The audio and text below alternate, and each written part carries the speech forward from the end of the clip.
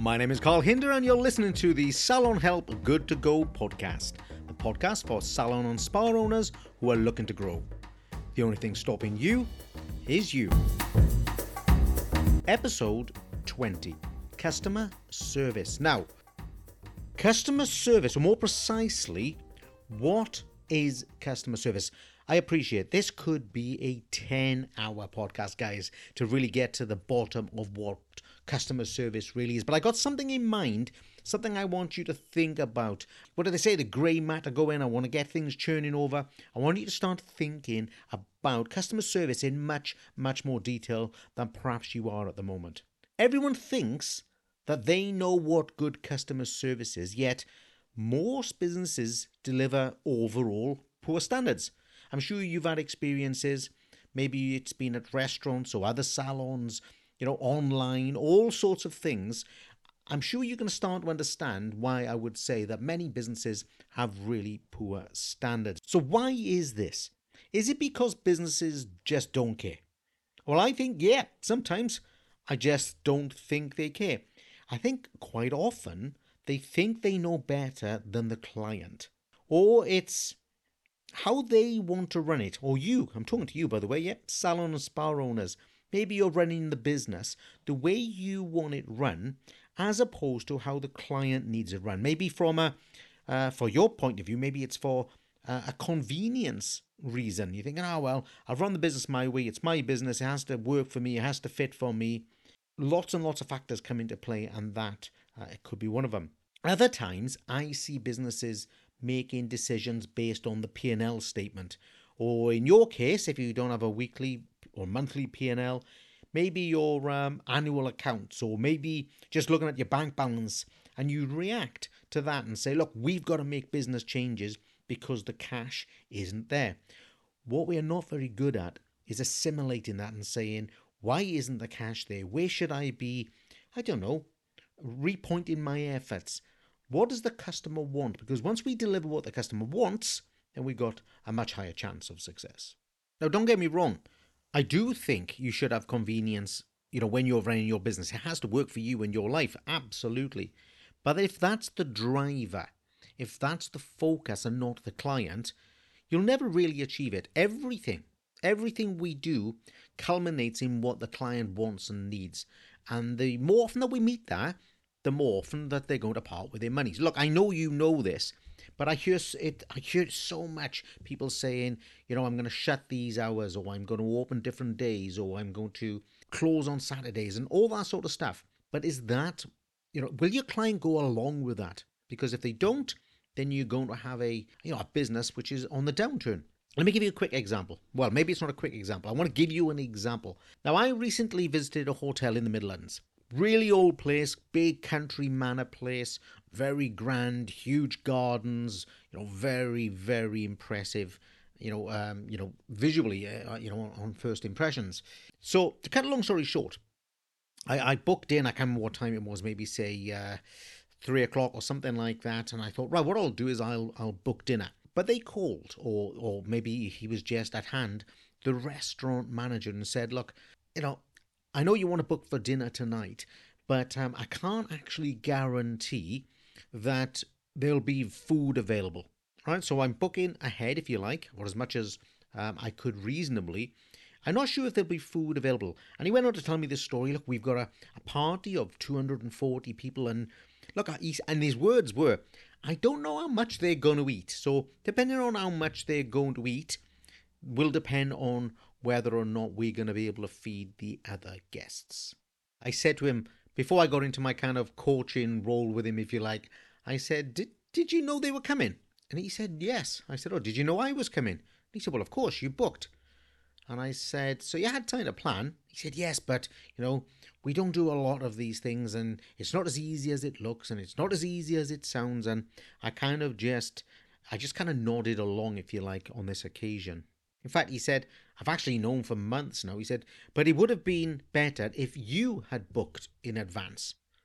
Now, I'm not saying he's wrong. Maybe I should have, when I booked it, maybe a few months ago, maybe I should have booked my dinner in advance. A business shouldn't be putting the blame on the client. They should be doing everything they can to manage the situation. Yeah, I think most people would agree with that. When people in our salons change their mind over a service, or they want to increase it, or they want to change a color or something, we shouldn't be telling them, oh, you should have planned this months ago, you should have given me loads of notice.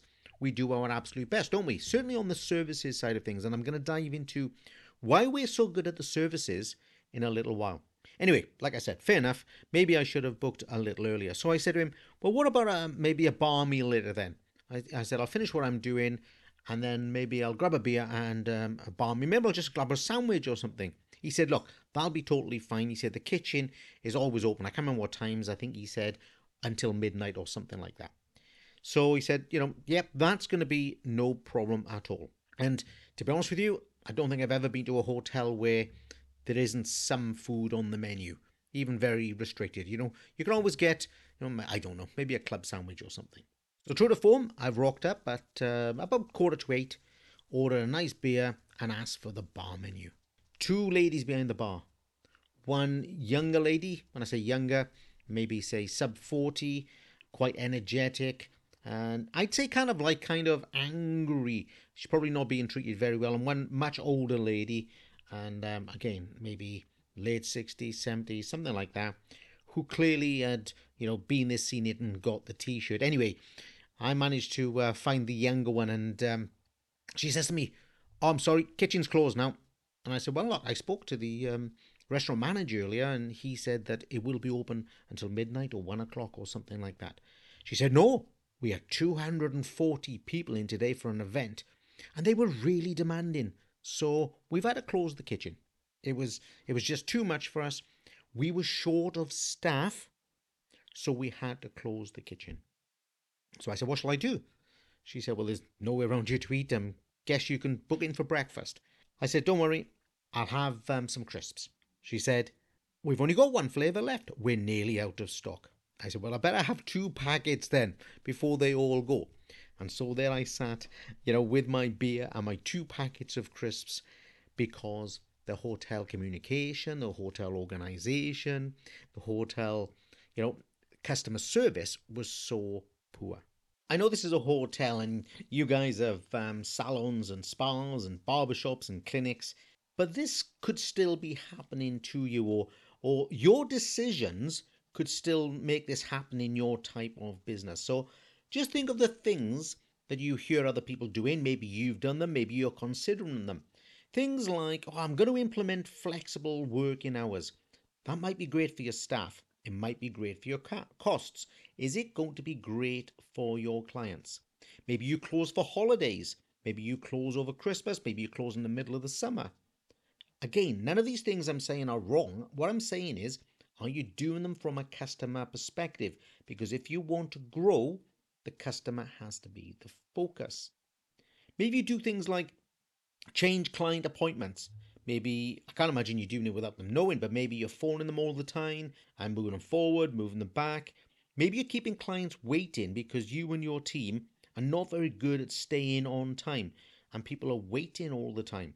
Or maybe you haven't got enough staff. Maybe you've not got enough staff because you haven't got a very good recruitment program. None of these things are the client's fault, by the way. Or maybe, and this really annoys me because I drink so much tea, maybe you just keep running out of milk and I can't have a cup of tea. Anyway, where I'm going with this is we keep focusing on what our problems are, what our challenges are. We accept them and we accept them and we expect the client to accept them as well. And they won't. They won't accept it in your spa, and they won't accept it in a hotel, and they won't accept it in a restaurant, and they won't accept it in a petrol station. Poor service drives away your clients. So have you thought about it? Have you realized that sometimes we focus more on what we want than what the client wants? And that's really the difference between success and failure. And this is true of all organizations, not just salons and spas. If we focus on what we want, maybe we've got some sort of business ethos in our mind. Maybe you've come up with some sort of branding program. Maybe it's for organic products. But if the client doesn't want them, you're not going to be able to impose your business upon them. You are going to struggle. And when I say fail, by the way, I don't mean necessarily you close. I just mean that you never really reach the financial or the time freedom that you probably deserve. The next area that's a problem for us is that in our industry, okay, hair salons, spas, barbershops, clinics, you got the idea, right? We focus too much. I would say, yeah, way, way, way too much on the process part, on the service process. So that means, the haircut, or maybe it's the actual waxing or the facial or the Botox treatment. The reality is, those things don't matter. I said they don't matter, but look, let's look at this a little bit more. Ask yourself this: how obsessed are you with ensuring that the service process, we got it now, yeah, the haircut, the facial, the waxing, or the massage, or whatever it is absolutely perfect? I bet you've trained your staff within an inch of their life. There's refresher courses. Everything is going on right down, into deep, deep detail. The process delivery is probably fantastic in your salon, in fairness. And I wouldn't be surprised, as you're listening to this, you've either got another beauty, haircut, colouring course either booked, or you're in search of one. You got something in mind all the time. That's how obsessive we are about the services in our industry. I want us to be obsessed, by the way, but I'm going to tell you in a moment why it's wrong. And it's wrong in the sense that nobody cares. As in, nobody cares but you. Nobody cares that the haircut isn't world class, that it didn't win, that it didn't win a championship in that chair this afternoon.